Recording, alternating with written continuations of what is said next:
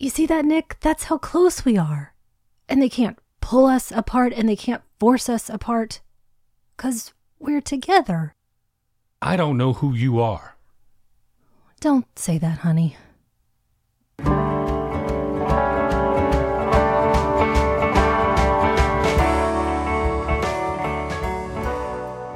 Welcome to the Magic Lantern Podcast, an ongoing informal discussion of the films we love and the things we love about them. I am Erica Long. And I am Cole Rolane.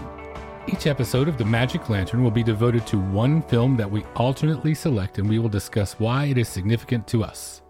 Just a note, whether that film is a classic or a more contemporary title, this will be an in-depth discussion that will include potential spoilers and explicit plot details. We are at episode 125, back to Cole's choice, and there's not a lot riding on this selection, right? There's not everything riding on doing a good job for this one. You feel some pressure about this one? A little bit.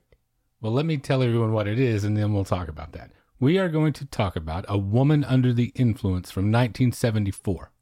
That's written and directed by John Cassavetes, and it stars Gena Rowlands, Peter Falk, and a lot of Cassavetes' repertory company, folks like Fred Draper and John Finnegan, in addition to Cassavetes and Rowlands' mothers. Talk about no pressure. It's about a woman whose unusual behavior leads her husband to have her committed to a mental institution for 6 months.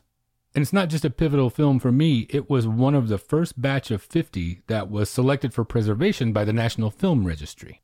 Now, this pressure you're talking about, it has taken almost 5 years of doing this show for me to build up to this. And even now, I'm not entirely convinced that I should be talking about it. I was already a burnout husk just watching the DVD menu on a loop. It cuts so deep. This is such a personal film for me. I'll try to rein myself in for this one, but this may be a little longer than usual episode.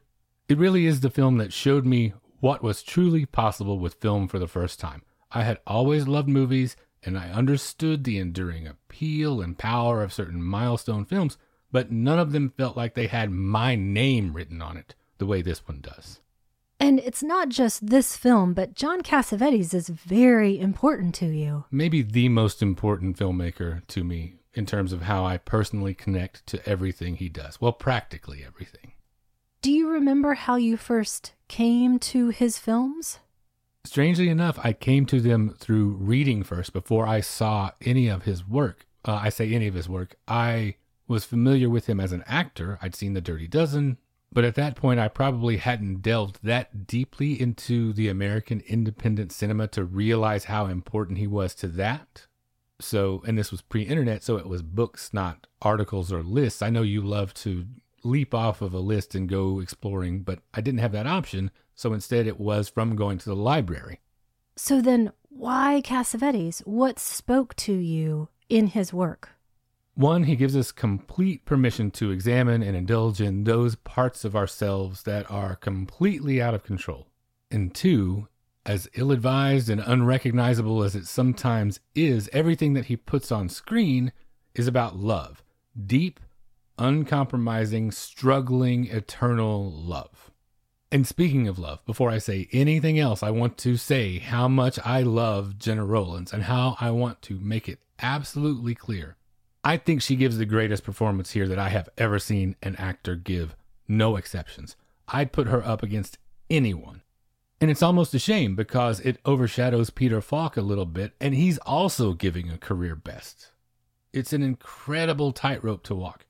This would be so easy to overdo or to slip into caricature if you're not careful. Richard Brody, he described it as a seemingly endless well of pain and endurance. And I absolutely agree, with the latter of those two things being the more important part to me. What do you think of Brody's assessment of that?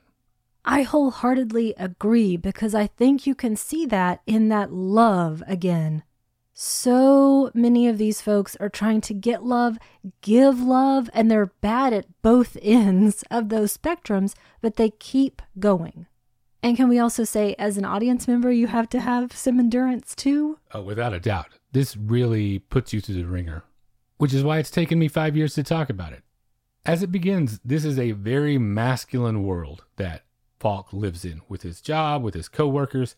And Cassavetes, he is searching the faces of these men with the camera as Falk is fighting with the head office on the phone, yelling about having this unbreakable date with his wife.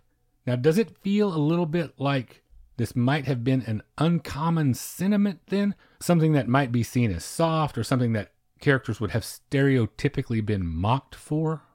For me, it works to put it in a certain time, and it doesn't feel stereotyped as much as specific. And separate, I think, is the biggest issue. Because it seems like the characters are very much playing the roles that they are expected to play. And by that I mean woman, man, husband, wife, mother, father, whatever it is. And they're typed by those roles. So do you think the story would be told differently today in terms of those roles that people play? In some ways it might, just because of the way cultural standards evolve over time. But I think there's a subversion that's happening here, of course, because it's Cassavetes. In a lot of ways, I think it's his uncommon sensitivity as a writer that makes the difference with all of that stuff, because he never takes the easy way out with anything. These characters that might have been louts in another movie don't resort to that sort of behavior, so there's not as much to update. You see them as being confined within a certain type, but they too are sort of pushing against that and rebelling against that expectation. Even the stock construction worker in Cassavetes' universe is a real and complex human being. And as far as Mabel and Nick, I think it's exactly what you said first. It's a situation that's unique to these characters. It's specific.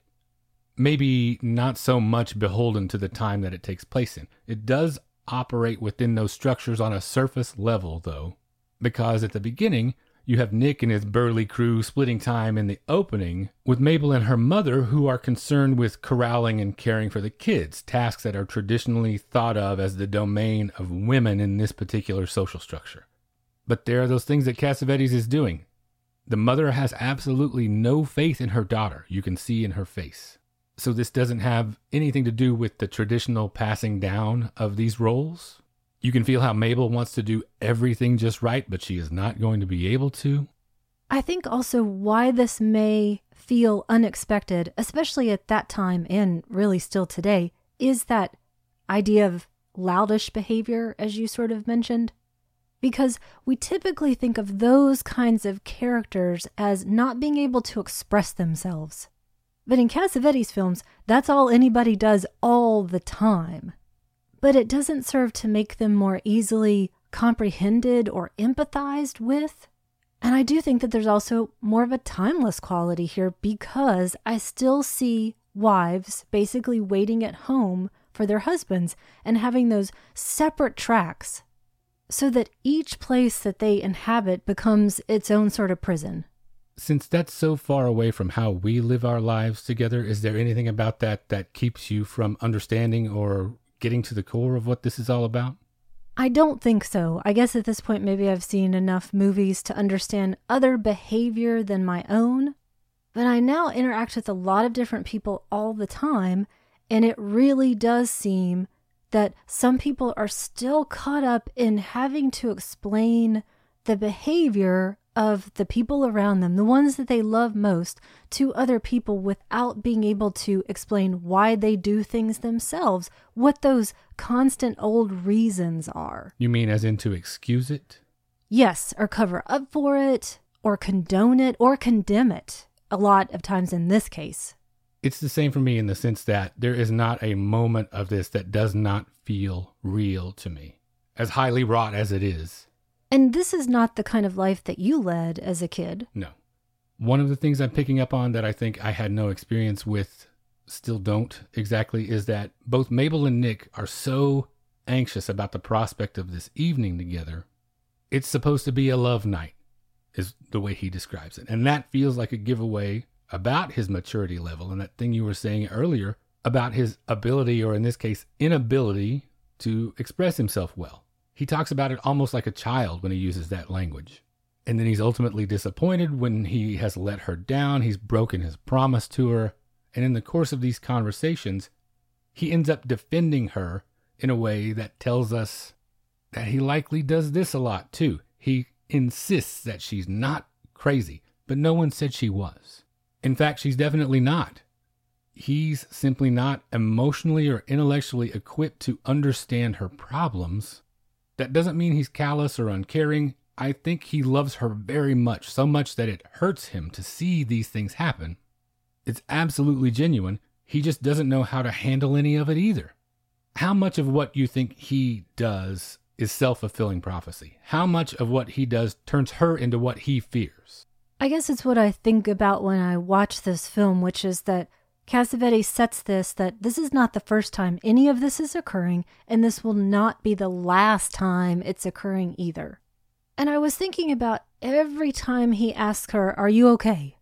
I wonder, how many times a day does he have to do this because she's not okay or he's made her not okay? I'm just so filled with dread watching them both try to anticipate everything and manage everything. It just cannot seem to go right. But he's the one who invokes that word, crazy. And that is a big word. That is a fraught word. Well, we get to assess a little bit of it without his interference immediately after this, because we get a glimpse of her rituals that she goes through when she's alone. The things that occupy her mind, the way she feels like she is orchestrating this empty house, pointing at the corners, maybe counting in her head. I'm not exactly sure what she is saying to herself, but this is all without Nick's bombast. This is what she does on her own time. How did that affect you, seeing what she was doing? Even just you repeating it back now makes me anxious because I have an idea of what she's saying, which is, that thing is over there, whatever this thing is.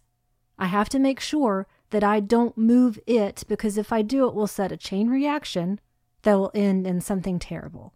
Or, okay, still the right number of things. Or, I know this thing is right here. I have to move slightly around here in order to get there without running into it. Nothing so positive, or at least that could be positively spun as, I want to have everything just right before our date. No. It's more like, I have to have everything just right before our date. Well, it also put me in mind a little bit of a couple of conversations that we've just been having on the show. One about Dearest Sister, how Anna couldn't trust her senses or her faculties. And then on a recent Patreon episode, we were talking about the movie Smithereens and how the character Ren is wary of this quiet time, this kind of space for reflection, and all of those things that she thinks about when she's not in constant motion. Because why do you want all the voices to get loose? And some of that space she fills up with music. Like the opening, the music that she listens to, it's sort of high-minded and grandiose. And this comes up a couple of times. The soundtrack, it will employ an operatic backdrop with something like these guys toiling in a ditch and then piling in the back of a truck to go to a bar. One of Nick's coworkers actually sings opera at the table later. And I think the way it works for me is that it really suits her heightened emotional state on one level, but maybe not exactly on all the rest. It's another element that makes me feel that uncomfortable friction in my brain that I think Cassavetes is going for all the time. As for the score itself, Bo Harwood, who's another long-time collaborator of Cassavetes, his piano, at times it is almost emotionally too much for me. It's extremely effective. It's not quite as crushing as his song Rainy Fields of Frost and Magic in Killing of a Chinese Bookie, but it's damn close, and that's a super high bar because that is maybe one of my 10 favorite songs that I've ever heard. How did you like the music? How did it affect you? I'm so glad you mentioned that about her heightened emotional state, because I hadn't thought of it that way. But now that I am, it seems like opera makes a ton of sense in another respect. Because if you actually look at the book for an opera, it's relatively simple words, but it's all about meaning and nuance and inflection, pitch, volume to get the point across. So maybe if they sang to each other, they could be better understood somehow, but they're screaming at the top of their lungs most of the time, and it just doesn't get across. Well, he does break the date, unfortunately. He has to. And Mabel is left to her own devices when he stands her up, and she goes out to a bar and ends up picking up a guy. This scene, when she says, I know, when the stranger tries to tell her his name, that's the first moment that I realized when I was watching this the first time how incredible she is. She leaves with the guy, she brings him home, but none of this is going the way that he thinks that it was going to. As you're watching this, I'm sure the dread is there, but do you feel like this is her revenge for being stood up I don't know about revenge because she's in such bad shape. It's self-inflicted more than anything else. Hurting herself.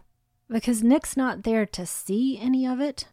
Maybe I should rephrase the question. The reason I say it that way is based on the fact that this is a very conscious decision that I feel like she makes. That she could have gone anywhere to blow off steam. I reiterate, she is not crazy. She's able to distinguish between right and wrong. I don't know. I still have a really tenuous handle on that. I know what Cassavetes has said, that she's not crazy. It's way more about frustration and about these roles that they're having to play, but it really does seem like something unconscious is happening. That chemically something is going on here that's driving her in a manner that she doesn't fully understand and also doesn't necessarily remember. But that could also be a coping thing. I don't know is what I'm trying to say. One of the elements that I like most about it is that I appreciate the potential conflict of Nick coming home to discover this. It is studiously avoided. It's too obvious. It's too lazy a move for Cassavetes. So maybe that undercuts what I'm asking, because if she really wanted it to be revenge, she would have made sure that they ran into each other. But instead, the guy gets out just before Nick brings the whole crew home for breakfast. And I assume that this is something that Cassavetes would easily do himself. These spaghetti dinners, they were a family/crew thing for them. And the production of this actually is really interesting. I don't want to get into a whole lot of anecdotes or tangents because it's already such a huge discussion, but I do find the production interesting. It was an unsalaried production, and he used a ton of students that were just looking to get professional experience or to work with Cassavetes specifically. And then there were some professionals, and it all came from the AFI, where he was the first ever filmmaker in residence. But back to the dinner, or breakfast in this case. This response is what I was saying earlier about these guys not being chauvinist stock characters. I feel like they are aware of Mabel and her tendencies, either as they've observed them or they've been described to them. And they even love her. Everything is family with all the complications that entails. Because don't you think, and at least I think that's what the script is showing us, that these people are real people, and so they have their own history. There had to be a Mabel in their family at some point. Right, so they carry around that remembrance of what Nick goes through all the time. He's obviously always wary of having to manage her, especially around people. And so you've got text, subtext, and metatext when you consider Cassavetes' method about frequently dealing with this question of the status quo and whether there is any value in maintaining it. Spoiler alert for Every Waking Moment, there isn't. And he captures all of this because there are cameras in every nook and cranny. They're searching and they're probing. Does it feel in technique more to you like a narrative feature or a documentary? Because it looks and feels as much like Grey Gardens as it does Kramer versus Kramer, for example, right? Yeah, I think you're on the money. There's so much realism happening that you assume, oh, they just turned the camera on inside of this household and said, just do what you normally do. So how does that technique affect what you feel as you're going through it? It makes me want to run away. Far, far away. And it also makes me feel that there's just too many people. There are too many things. There's too much happening all the time, and everyone's too close. Claustrophobic. Yes. And I think again about what you were saying earlier, this whole self-fulfilling thing that Nick is doing. He's the one raising our anxiety level. Assuming something is going to happen, or more likely, assuming that someone is going to have a problem with whatever Mabel is going to do. I think that one way it affects me technically, aside from telling the story, since I've seen it so many times, I can relax into it, and look for other things. And as much as I like to point to Cassavetes as a defining creative force, all of this really underlines for me the benefit of collaboration. It makes me understand just how much everyone's individual contribution seems to be so indispensable. And then we have to talk specifically about Cassavetes and Roland's collaboration in particular. It spills over every boundary. She frequently said it was hard to live with him, but not because of the reasons that you might expect with regard to all this raw nerve emotional tumult, but because there was nothing that she might say that he wouldn't then write down for later use. Well, it was Roger Ebert who pointed out, and I think this is absolutely right, that it's Gena Rowlands who is always playing the Cassavetes character in all of these films. And it's amazing to watch this process that he distilled down into the most important collaboration being the two of them. And we know that he wrote this for her, and it made me think a lot about where she was in her life, because I am seeing her as a real person because she is amazing. This is her talent, letting me do this. And it's fascinating to see that at this point, she and John Cassavetes had been married for about 20 years, which is a very long time. All 4 of their children had been born at this point, so she's a mother of 4. Oftentimes it would be her really carrying the financial weight of the family. She was in her 2nd decade of acting as well. The oldest child was about 15, the youngest still in preschool. Well, I think you've answered this question about where she was in her life a lot better than I actually could. I just think that obviously living with him and the children and the money and work, I'm sure life was full of frustrations in some ways, but she seems so utterly fearless. Like those things just don't matter ultimately. And I admire her so much for that. She has that quality of knowing that it's up to me. It radiates out of her. It's not enough to be in the right place at the right time. You also have to take that chance when it's offered to you. And that's how I have always thought of her. And when she was young, she didn't want kids. She didn't want to be married. Sometimes you meet the one, though, and we can be pretty persuasive. Minus the kids, though. Right. And then they found themselves struggling side by side together. At this point, like you say, they had been married for about 20 years. Can you imagine how much we'll know about each other after that much time? It's crazy for me to look at myself and you now, and I'm roughly her age in this movie. So we don't have all of those decades together. So the road ahead feels even more important somehow. There was all of these years that I had to learn some things, but then my biggest learning experience has been married to you. You're welcome. Well, let's talk a little bit more about this spaghetti breakfast scene. So much is happening, specifically in reaction shots or glimpses, more accurately. I love watching Falk react to the actors off screen that might be reacting to Mabel. Do you think that she makes some of the others nervous too, or is it that they're just as much generally anxious about Nick's reaction to anything that she might innocently do? I do think it is more the latter. I mean, it might be unusual for sure to be invited to dance in the middle of a breakfast, but it seems like those sideways eyes are trying to get a sense of what Nick is feeling and watching his shoulders start to rise instead of thinking that she's doing something that's out of bounds. There's a brilliant bit of framing while all of this is going on, where we get just a glimpse of Mabel on the left side of the frame, and I think you can really see how tortured she is for just a moment. She almost seems on the verge of tears with all this effort and stimulation. Cassavetes' close-ups look and work so differently from everyone else's. He makes virtually all the rest look like cheap shorthand because he communicates so much with his in a very specific way. You've seen a few of his major works now. How recognizable is his style to you at this point? Before you mentioned that about the close-ups, I hadn't thought about it. And I guess it comes down to the content, the scripting itself, that is the hallmark of his films. I haven't noticed the technical aspects of it. I'm probably just sweating so hard and waiting to find out what's going to happen next, rather than, like you said, watching something so many times that I get to notice those other things. But in terms of feel, things that aren't necessarily on the page, when you think about The Killing of a Chinese Bookie or Opening Night and then this, is there a uniformity that you feel like, oh, this is a Cassavetes vibe? I guess it's that idea of never looking away from something.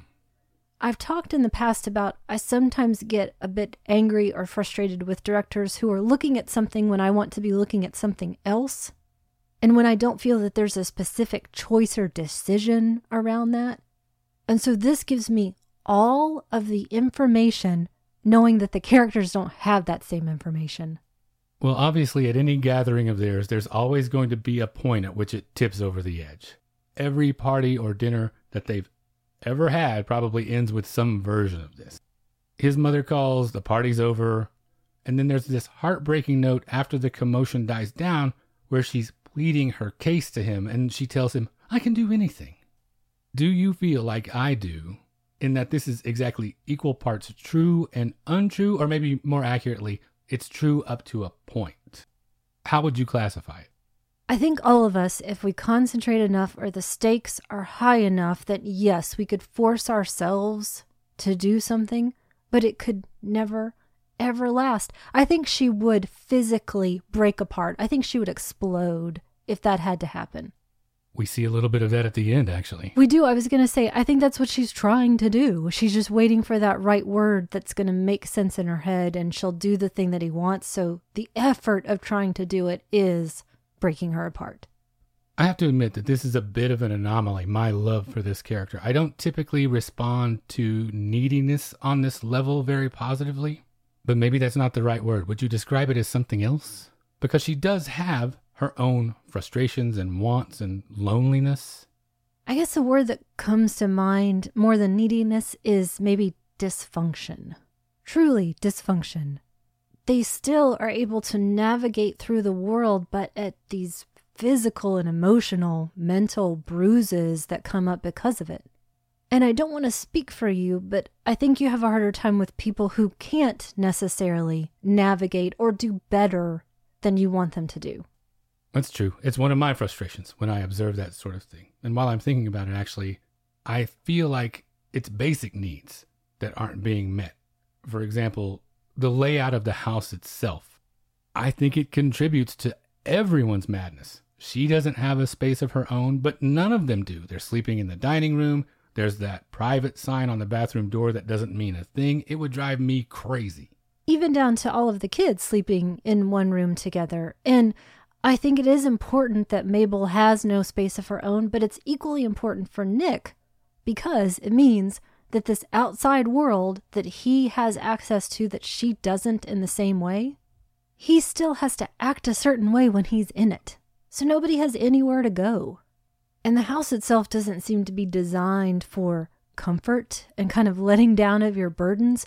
The first thing that you see when you walk in is that heavy sort of passageway or front room with that dark, dark, heavy wood.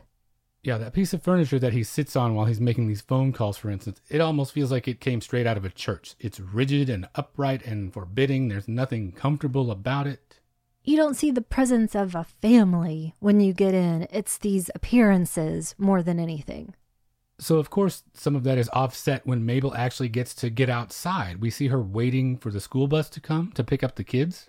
And I love how joyful that she is when it arrives, almost in a way that is just your standard, oh, Mom, you're so embarrassing way for the kids when they're getting off. Her kids are so important to her. She thinks of them as the only good thing she's ever done. And it's really heart-wrenching when she is asking them for their assessment of her. One of them says, you're nervous, too, in addition to being wonderful. But it's pretty heartbreaking when your kids also know that something isn't quite right. Yeah, that's what I was going to ask just now, actually. What must the house rules be? I can't imagine there are any, except for the ones that Nick implements in that moment and no other time. How can they even grasp a fraction of what is happening here? But it's not all grim. There are some really fun moments here, too. She's very funny. The film is funny. It's a funny movie, as Peter Falk said. And that often involves the children. Her reactions are funny. Sometimes the most inappropriate ones are the funniest. And of all the comedy in it, I don't feel like it's pitiful when those things are happening. Did it feel the same to you, or did you have an undercurrent of feeling sorry for her when this stuff is happening? I'm going to answer that in a slightly different way because I do feel sorry for her from start to finish, but not specifically in those moments. I'm so just rooting for her to be identified finally and managed and cared for. So I feel like I'm on her side the whole time. Even though you feel some management is necessary? I do. I really do. Even self-management. That's probably actually the most important aspect of that. So I do feel like there's just so much strength inside of her. That's a good thing. I think I generally feel like you. I think it's more a case of being misunderstood. We see that when she's trying to get Mr. Jensen to dance Swan Lake with the kids and instructing them to die, and he's just a big stiff because he won't get into it. They're just trying to have fun. She's not hurting anyone. But Nick calls and she relates this story to him, and he hangs up as soon as she gives her account of what's happened through the day. And she blames the phone for cutting out. But she knows that he hung up, and she knows that she blew it, and you can see for just a moment that she is afraid of what is coming next. This feels like the moment that we're not getting let off the hook, like we did when she had the man home and Nick came home after that, so there wasn't a meeting. This is everything descending into her world at the worst possible moment. And Jensen tries to talk to Nick when he arrives. He's trying to somewhat calmly, rationally explain his apprehension about leaving his kids with this woman, but Nick won't have any part of it. He can only express anger. He hits her for the first time. He has to know that there's always the potential to come home to this or something potentially worse. That is a lot of stress to be carrying around every moment that you're away from home. What do you think that he's mad at specifically? Does he even know? Could he articulate why he's so angry? No, because his mother is there too, making everything worse, interfering. He has that tool of his, which is that control, this time through physical violence. And he uses that line that we've heard a lot of times in our lives, see what you made me do. And for him, I think it makes sense, at least in terms of his pathology, that this is all coming from her. If she could just stop, it wouldn't have to be like this. That I, meaning Nick, would not have to be like this. In this pathology, I think we both feel the same about this. Nick, he is always trying to do the right thing, but he always chooses the wrong thing. He's not any better than Mabel on that score, probably far worse. In general, I think she's just far more perceptive and intelligent. When they are waiting for the doctor to come to commit her, unbeknownst to her, she hits the nail on the head with her assessment of things as they are. You got embarrassed and you made a jerk of yourself. You feel bad about hitting me. Her acumen all the time is formidable. She's right about all of these people. Jensen is a stuffed shirt. He is very uptight. And then she does this thing, which I think is brilliant. She invokes their wedding vows. Do you imagine that their lives have changed a great deal in the years leading up to this? Is he remembering a different Mabel altogether when he looks at her? I don't know. I don't like to think that that old maxim is true, that one about the thing that you fell in love with is the thing that ultimately will drive you crazy. I think I sort of got the paraphrasing right on that one.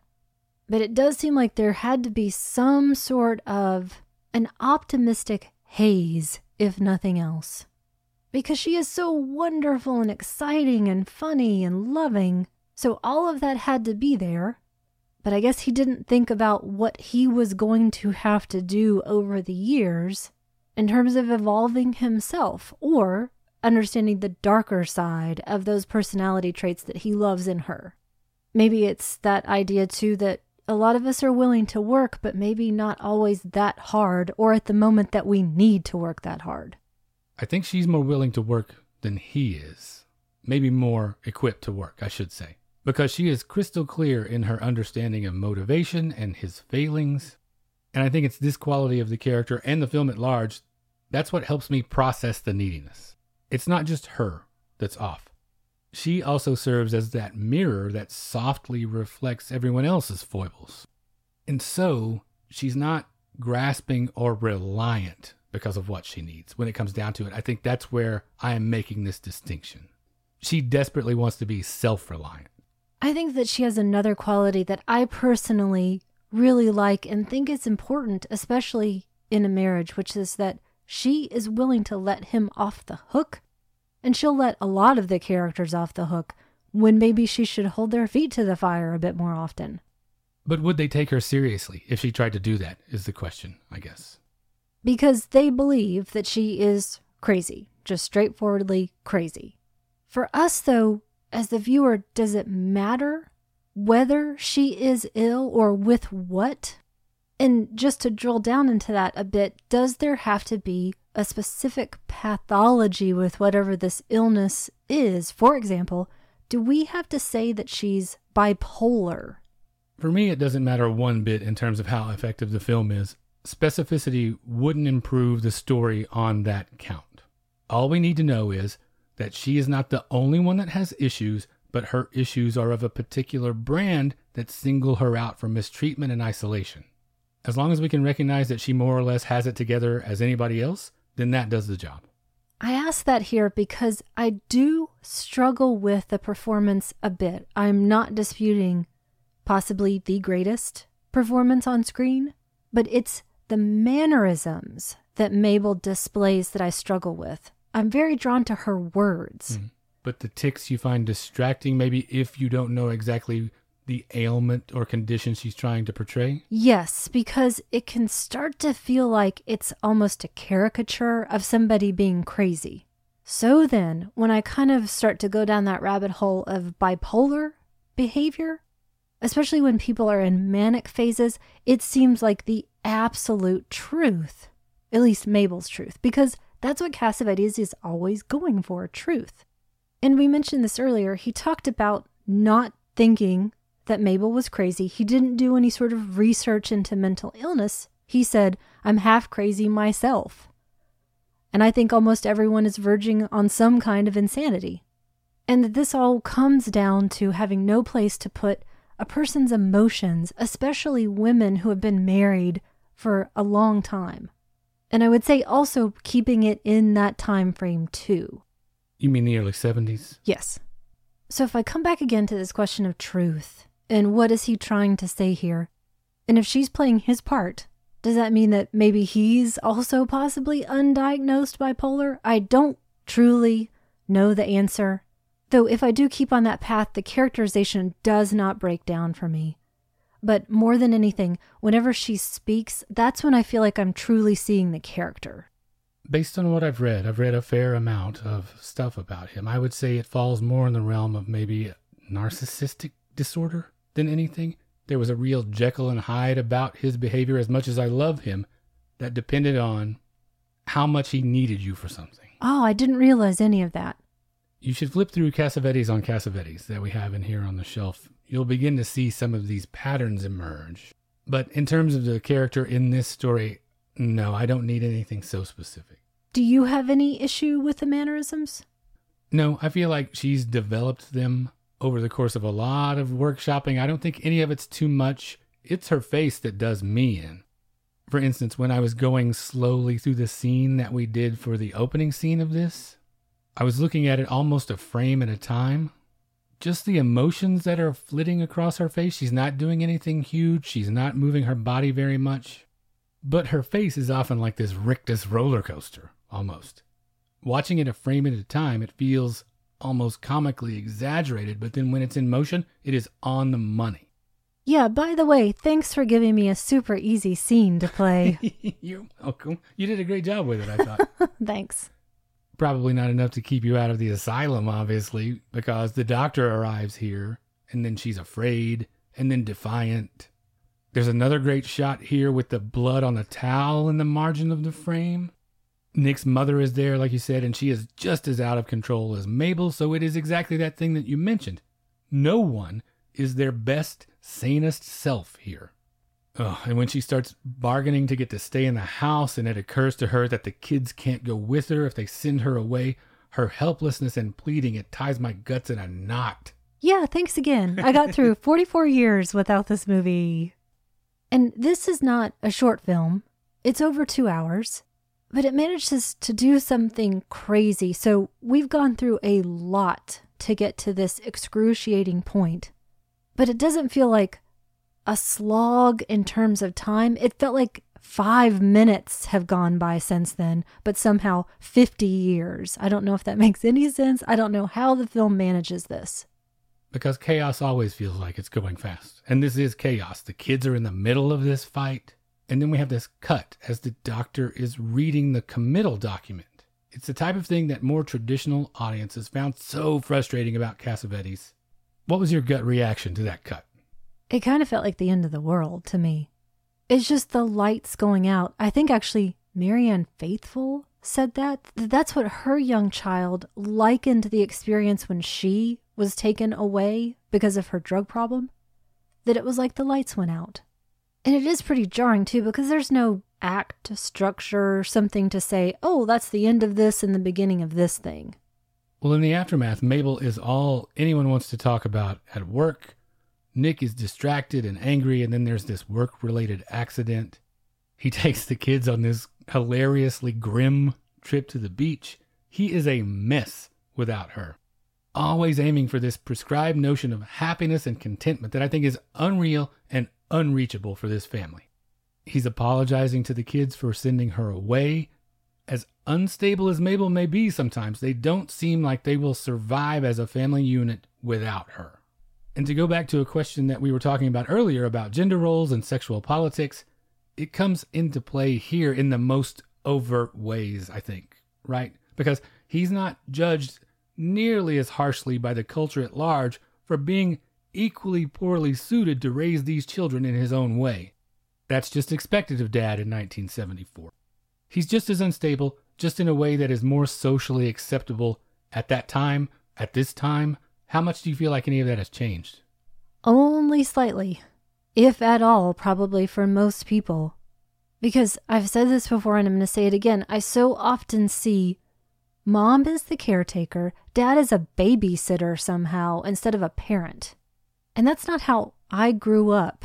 I guess maybe my dad was ahead of his time too. He was very much in my life all the time. It was never, okay, Dad's going to watch me while Mom goes to do something. I was really with my dad a lot. So compared to your dad, Nick is completely ineffectual, or compared to a lot of people probably. But does everything flow from that source? Is that his greatest sin? Or is it more egregious that he just doesn't see her as a whole person? Is that his fault? Is that what he has been taught? And then what's hers? Just that she's socially inept? Is that the worst thing about her? Wrong place, wrong time for everybody. Playing these old tapes again, as I mentioned. Their mothers not letting them get out of that space in order to be somebody else. And then immediately having a family that you're responsible for when you haven't quite taken the reins for yourself. I don't see him as having sinister motives at any point, but this idea of not being able to learn and grow in a way that's beneficial for somebody other than yourself, but starting with yourself. And so Mabel suffers the most for it, for everyone's inability to deal with that. 6 months later, we learn she is now returning from the hospital. How do you feel about the decision to leave any aspect of her hospitalization off screen? I felt like that was calculated drama because when she is then later, in her own words, explaining matter-of-factly what happened, nobody can handle it. And we see it in every single aspect of her appearance. She looks like a different person, but specifically, she looks like a doll dressed up to prove that she's sane and correct. I think in addition to all of those things that you're saying, the impact the withholding makes is huge. I feel her absence profoundly because of that. I am never not thinking about her when she's not on screen. I also really like the detail of when we first see her, we don't hear or see her words and looks with Nick. It's very removed and I think completely set up for disaster. It's that long, rainy walk. And she's barely speaking. She's already crying. It's just so overwhelming and everyone is so close into her. No one is saying the right thing. And they're asking her all of these questions, but they don't know what's happened to her. They can only see the aftermath. So do you think the story would be different, would be told differently if she had been clearly diagnosed with something and treated accordingly? I'm going to go back again to bipolar disorder.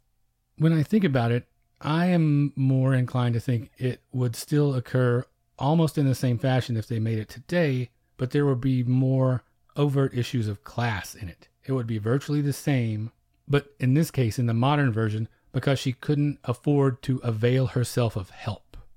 And then we've seen cases that are just as or more acute in films that are more recent. Todd Haynes' Safe comes to mind, although that's been 20 years now too. I thought of 2 Days, One Night. Again, a lot through this. We covered that back in episode 63, if anybody wants to check that out. And that is very specifically about depression, even though the nature of that depression we don't quite understand. We're not told about it. And it's got some extreme manifestations of suicidal depression as well. The other thing that film made me think of here is the toll the illness takes on the partner. Though in 2 Days, One Night, Manu is the most expressive and supportive and steady person that you would want to have in that position. But you can still see that same fear and sadness and frustration like you can in Nick. It's just less aggressive. And so the house is full and everyone is all dressed up and excited. It's a homecoming party for Mabel. This is maybe the single worst idea he has ever had and doesn't realize it until it's too late. How in the world did no one tell him not to do this leading up to this? Was this a surprise for everyone? I think somebody said something. I really do. I just don't think he heard it. Well, anticipating her arrival to this is torturous. She finally arrives, and it is every bit as harrowing as you would anticipate, especially when she is interacting with the kids for the first time after 6 months.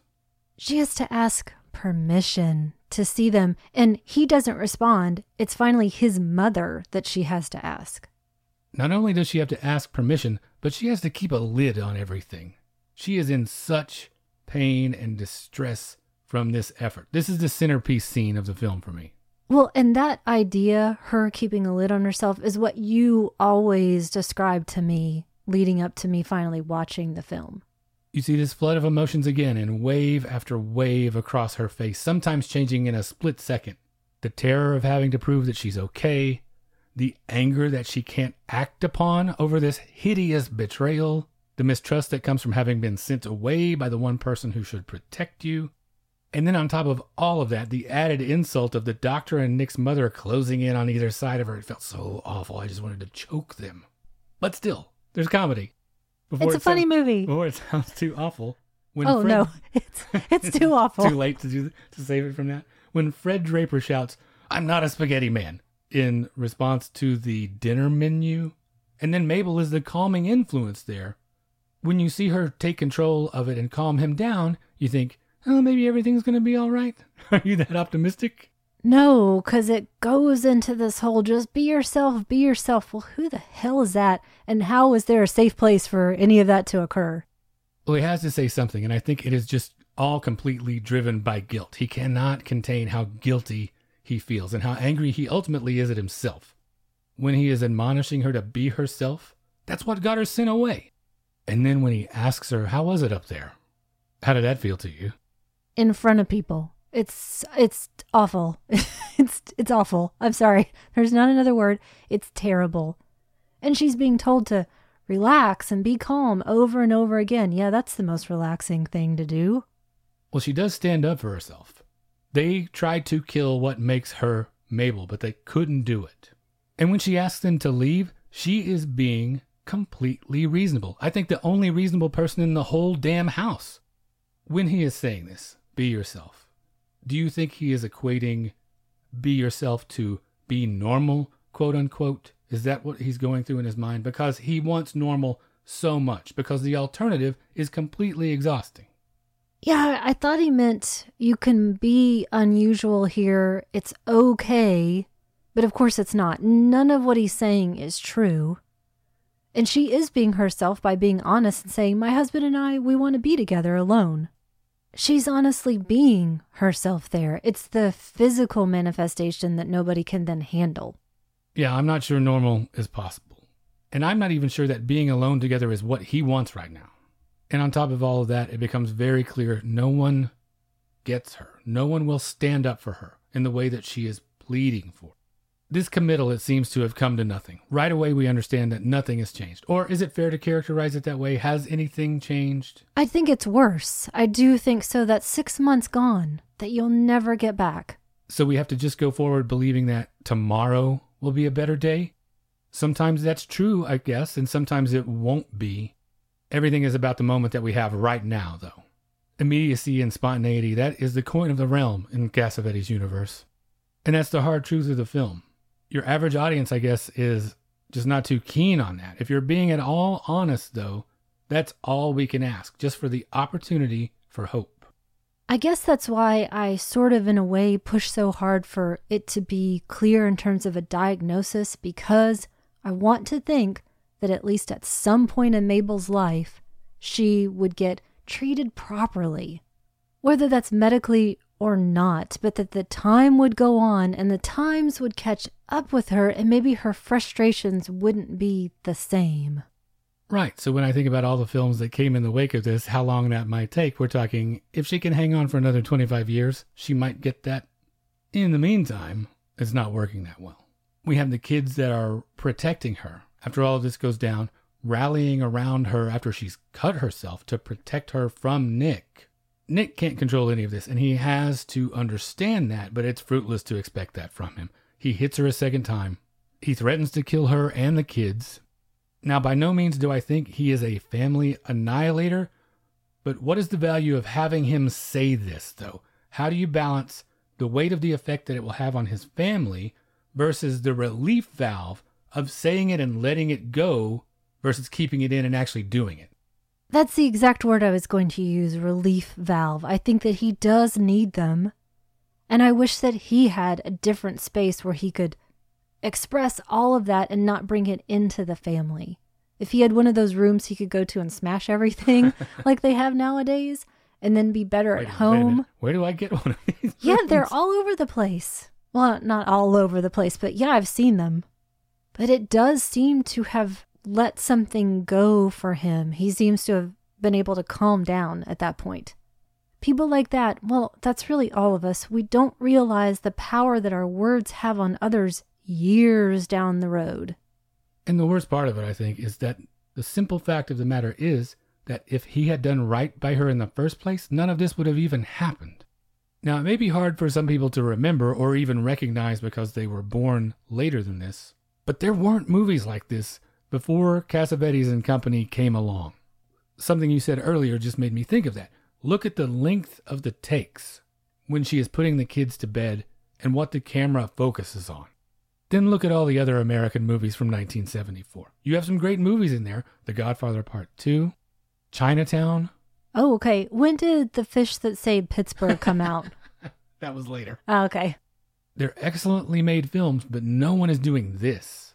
Those are very carefully crafted products that follow a particular template. And because of the performances and the time, I certainly thought, oh, there had to be improving like crazy happening here. And no, there was none. Cassavetes himself said the entire script was written and there were no improvisations whatsoever. One thing you'll learn about him as you read more, he's a liar. Sometimes he can be a bit of a carnival barker, raconteur, whatever story suits the occasion. I believe it for the most part. I do not believe 100%. Here's what I do believe. He said this about Shadows, but I do think it could apply to this film and all of his films. He said the emotion was improvisation. The lines were scripted. The attitudes were improvised. But Jenna Rollins and Peter Falk did say that they read it through many times, but they did not rehearse, and they weren't allowed to talk to each other about their characters. There's where that immediacy and spontaneity thing that I was talking about earlier comes into play in a big way. That shouldn't be confused for a lack of preparation, obviously, or complete freedom to go just anywhere. It's the appearance of improvisation, but they had to be so carefully scripted because Cassavetes knew exactly where he wanted every part of this thing to go. And the result you see on screen, that feeling like, oh, this is just made up out of whole cloth right here in front of me, I think that goes a long way towards the quality of the performances, like you said, and his implicit trust of the people that he collaborated with. So we're nearing the end, and we have our coda beginning when she asks, "Do you love me?" Can he begin to answer that question at that moment? Does he even know? And he doesn't answer. He doesn't say anything. It's more about putting the bed together because I think what he said earlier is more of his mantra. We had a tough day and we got through it. And so it's always going to be turmoil with Cassavetes. Nothing is easy. There is no value in easy. That's what resonates with me. You can attest to this. It's a big part who of you telling? My worldview, too. I try to relax. I try to keep that at bay for your sake, for the sake of the people that I care about. But it always bubbles up, it feels like. I can pretend for a while, but I don't truly believe in the easy path. I don't think there's value in it. Okay, wait. maybe I'll make a concession. There is very little value in it, I guess, to be more precise. But it's a funny movie. See, I can compromise. And I can relate to this story that Elaine May tells about Cassavetes and how if people liked something that he did too much, he would change it. The goal is always love, but also all of its difficulties and discomforts. So that seems like we have definitely answered the question I asked way back at the beginning. Why does he speak to you, Cole? Yeah, I've had this feeling for as long as I can remember about him. I first saw this about 20 years ago, and I can't remember the exact circumstances anymore, but I remember the shattered feeling. Now it only seems like I watch it usually when I feel my worst, which is a dodgy proposition for anyone trying to take on this film. I am rolling the dice that I can't get any lower than I feel right now, or that this may start a downward spiral from which I cannot recover. Some things you just are not ready for.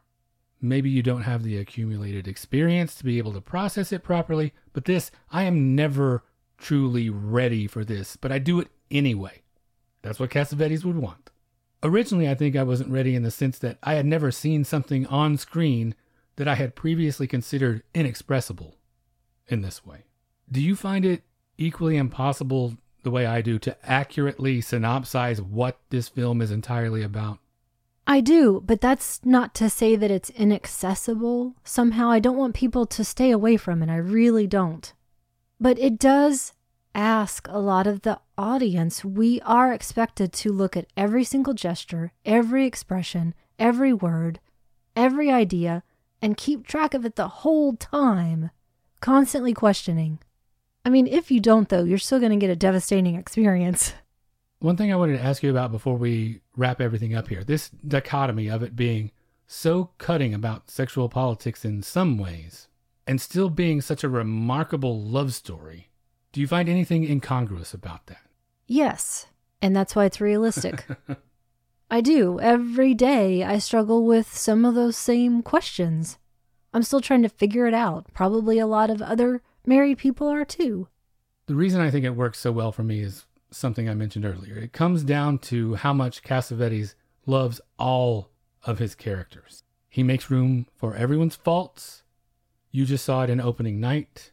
You see it in The Killing of a Chinese Bookie. He is so generous. There's not a character in any of these films that I don't feel for, irrespective of how unsavory or lost or damaged they are.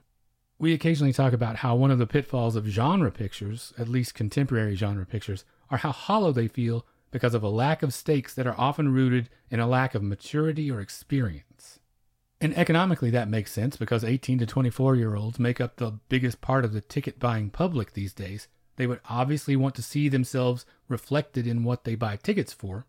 The downside is that they are too often represented as either cliches or cannon fodder. I give the people what they want, I guess. But Cassavetes films never do that. These are movies unmistakably made for adults. Do you think that that contributed to, or was the entire reason why he was often so critically and commercially unpopular? I think it's because it literally hurts to watch these movies. If I had to just pick one reason, most people don't want to pay for or subject themselves to that. It's odd because I'm sort of two minds, because this to me is what the 60s and 70s cinema feels like. I'm expecting something vanguard. So is this so to the extreme of that? Is he so much more challenging than Herzog or Fassbinder, for example? I think in a lot of ways, those names that you mentioned are still very much clamped down. I don't see them roaming as freely technically, for instance. I think of something as button-pushing as Taxi Driver that would come along a couple years later. Even that is made like West Side Story. He's not doing things, Scorsese, technically in the same way that Cassavetes is in getting so far inside the movie as he's making it. Not to say that those films aren't all fantastic. There's just something different at play on a different level with Cassavetes for me. I totally agree with you. And I think there's something more too. I think it's maybe that focus on family stories and also having women at the center of it, whether or not they have some specific pathology, but showing their specific stories, maybe people just didn't want to deal with that either. Yeah, I don't even know where to start. There are so many layers to this onion. What's hard about it, in this case, for instance, is the lack of modulation. And I don't mean that as a fault. I just mean that we as viewers don't often encounter something so unrelentingly demanding that starts out going full tilt and maintains that pretty much throughout the full running time. And has no resolution in the way that we think of them, and expects us, like the characters, to never give up. Yeah. Every time I watch it, I feel like I've been wrung out like a rag. But this is what I love him for, though. He never lets me off the hook. You cannot coast through a John Cassavetes film. It's highly personal for me because, in a way, this is me when I look at Nick. I am this angry person. I'm probably more able to articulate what I'm generally feeling better than he is. But here's the trick. Anger makes all that articulation go out the window. It doesn't matter. Along the same lines, do you equally see yourself in some of this? Do you connect to that fear of being out of control, being considered committable? Yes, every day. Yeah, no, that is one of my greatest fears. I've heard that it can fall into some categories that you think you're either going to be committed or you end up homeless. And I do think about, yes, commitment against my will, having no choice, finally just breaking apart somehow. So it definitely rings true for me. And I would imagine that there are some adult children of extreme circumstances like this watching this film thinking, that was my family. I know it wasn't yours, but I'm assuming I know the answer to this. If the purpose is all about revealing the truth, does this portrayal of a family ring true for you? I definitely think so, for better or worse. Even though I might not have gone through these exact circumstances, I think of this in terms of us relating to it. Think of the horrifying prospect of seeing our arguments, seeing ourselves in our worst moments being staged for public consumption. Just sitting here when I say that, what do you feel like? Vomiting. And it's still not enough. Here's the thing. It's still not enough seeing that, feeling that in the pit of our stomachs to keep it from happening again at some point. That terrible feeling of being exposed in that way isn't strong enough to be a preventative. And this is what is key about connecting to Cassavetes' body of work. Being able to be honest about ourselves and how magnificent and ridiculous and terrible we are all at the same time. And it hits hard because after this was over, we didn't speak to each other that night. You went to bed. I sat in the dark for a little while. It's tough. And you mentioned he wrote this for her. This was supposed to be a play initially. Can you imagine doing this every night of the week and twice on Sundays? No. 2 matinee days? No, it's awful. So, the end. I think we've covered in detail why I love it, why I chose it. This was your first time to see it. What was that experience like? You made a point earlier, and this ended up happening to me on that day. That day, I had already felt like I was eviscerated. So, that's the feeling I had going into the viewing of the film. So maybe that was the best way to see it. I wasn't in some Disney dream, and then this, opened up the world for me and showed me what it was really like. It somehow was the worst moment that I could watch it and the best moment that I could watch it. Oh, one more thing I wanted to point out. One more thing. This is actually apropos. Shout out to the Columbo whistle of this old man making an appearance. Okay, we'll move away from this a little bit. How about your recommendation? Do you have something to lift us up now after all this? No. I'm going to keep it all in the family. Maybe if A Woman Under the Influence spoke so strongly to you, opening night really spoke to me. And that's from 1977, also written and directed by Cassavetes with Gena Rowlands, Ben Gazzara, Joan Blondell, Paul Stewart, Zora Lampert, our favorite from Let's Scare Jessica to Death, John Toole, Laura Johnson, and Cassavetes himself. It's about the mental unraveling of a famous actress during previews for a new play she's starring in. Well, it's a common theme we've already talked about. There were tons of problems with getting this released. It wasn't even distributed until 1991. And I'll tell you, the watching of this was a puzzle for me. I was really trying to pin down and work out what Cassavetes was trying to say to me. I mentioned some of it to you as I was watching it. Yeah, actually, I was glad to have this conversation. It's so fun to see you have a similar struggle like I had, wrestling with this thing, being given this gift that you have to wrangle, understand, or at least come to an understanding with. Because I didn't want the story to come down to this actress is crazy or going crazy because she can't handle aging. And I did watch the super awesome brief get-together with Gena Rowlands and Ben Gazzara back in 2004. It's a feature on the DVD. That helped a lot. They talked about the process. And like with all of these films, it's really about responding realistically in character within a very precise script. And she said with this character, once you watch the film, you'll understand what I'm saying. It's not about alcohol. It's not about smoking. She just didn't want to be in this play. Similar to how you don't want to be in this podcast? Is that why you're relating to this? No, she didn't want to be in A Woman Under the Influence 8 shows a week. No, she just didn't want to be bogged down in this play about the weight of aging, which is what the playwright intended, played by Joan Blondell here, who's great. And aside from her, I hope it goes without saying, but everyone here is beyond stellar. Gena Rowlands should have won every award in every festival, every program, including stage and screen for this movie. She's just unbelievable. And I loved Gena Rowlands revealing that she felt like this whole car accident and the death of the young fan was all in Myrtle's mind, and that everything was invented by her. So interesting to get that insight.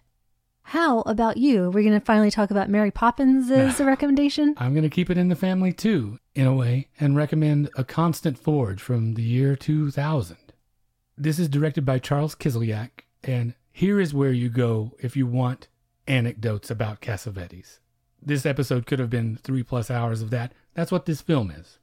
It's a documentary about the life and work of Cassavetes, made up of interviews with him, but mainly also with his collaborators.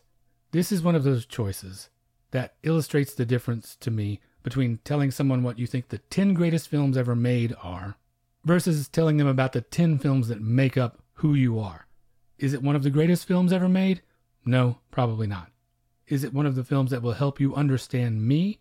Likely number 1 on that list. I think it's one of the very first things I ever showed you. I was just about to say that. I think it was the first week, it seems like. It's long, 3.5 hours, and it's not warts and all, but it does give a decently rounded picture of what it was like to live and work with and love the man most responsible with inventing American independent cinema as we know it. In spite of the lesser angels of his nature, I find it incredibly inspiring, and I hope everyone gets to see it eventually. So once again, that's 2 great recommendations, Opening Night and A Constant Forge. And that brings us to the end of episode 125. If what we do here is valuable to you and you would like to support that, we would certainly love for you to check out our Patreon at patreon.com/magiclantern. The $5 a month level gets you access to a big backlog of bonus episodes, and those come out on Mondays alternating with regular episodes, so you never have to go a week without new Magic Lantern in your life. If you would just like to get in touch with us, you can reach us via email at magiclanternpodcast@gmail.com. We're on Instagram, Facebook, and YouTube. Just search for Magic Lantern Podcast on any of those platforms. We're on Twitter at Lantern_cast, and I just wanted to take a second to say thanks to everyone who has shared the show or given us feedback since last time.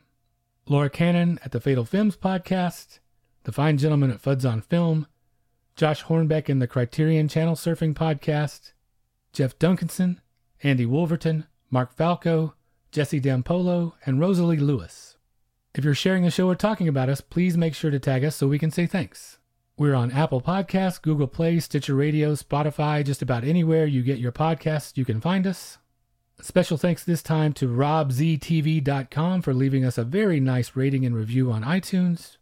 If you'd like to leave us a rating or review via any of those services, we would certainly appreciate that. And finally, you can find all of our episodes, including supplemental material, at the website magiclanternpodcast.com. And thank you for listening to the Magic Lantern Podcast.